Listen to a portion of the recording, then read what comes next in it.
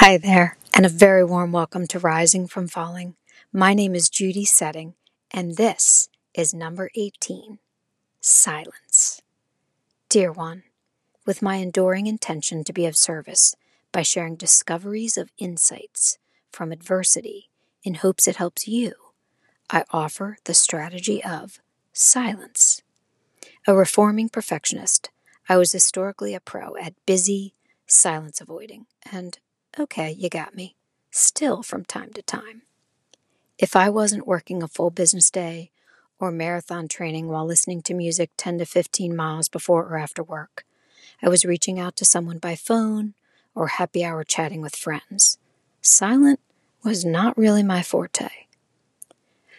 Chronic illness followed by a 2017 where my world came to a big ol' halt resulted in silence surrounding me.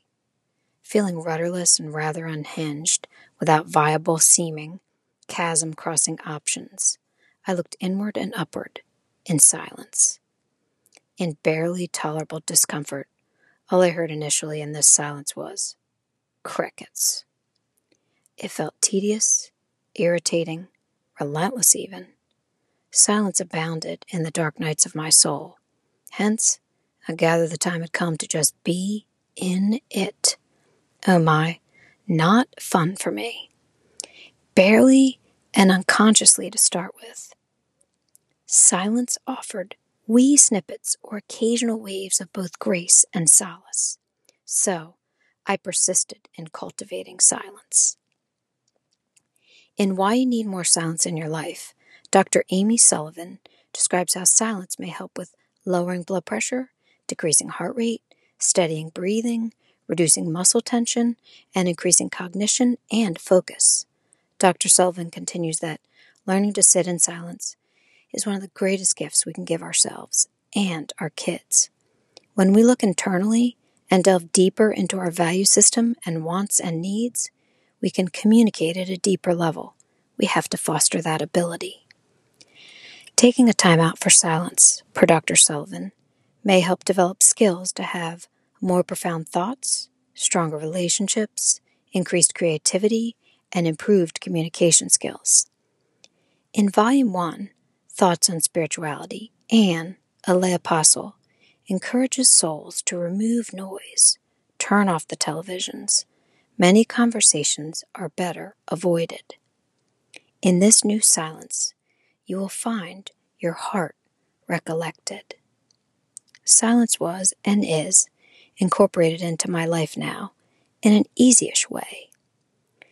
Leaning back against a wall for 3, 2, or even 1 minute with eyes closed and mouth shut without my phone, or sitting sans radio looking around at trees or nature at a red light, or while waiting in line, soft focusing my eyes so as not to look at anything in particular while repeating the no talk, no phone effort. Once the merits of silence became apparent and I could better tolerate it, I increased the length of sessions, alone in a chapel or sacred space, a quiet room at home, on a walk, or sitting on the porch, reluctantly occasionally. However, I do it anyway because without voices or electronics, truth rises.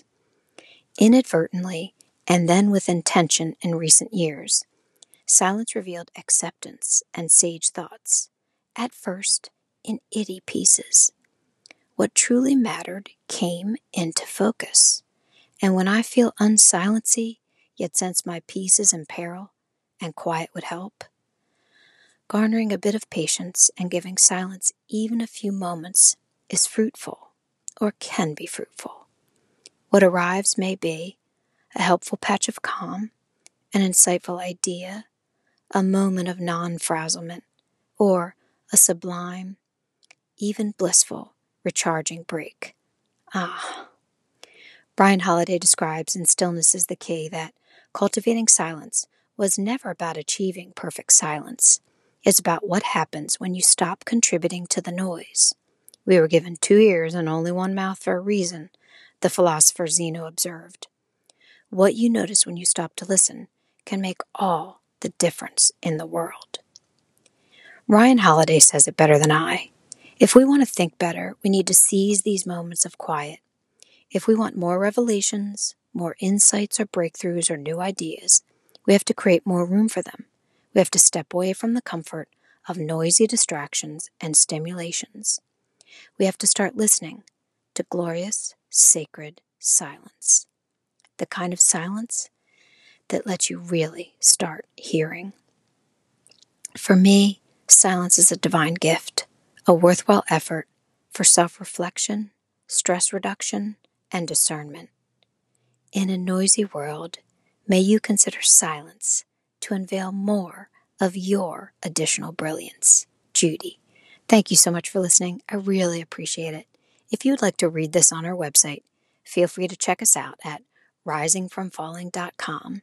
Or if you'd like to receive current insights blogs, as these that I record here are all archived content, feel free to subscribe on the homepage.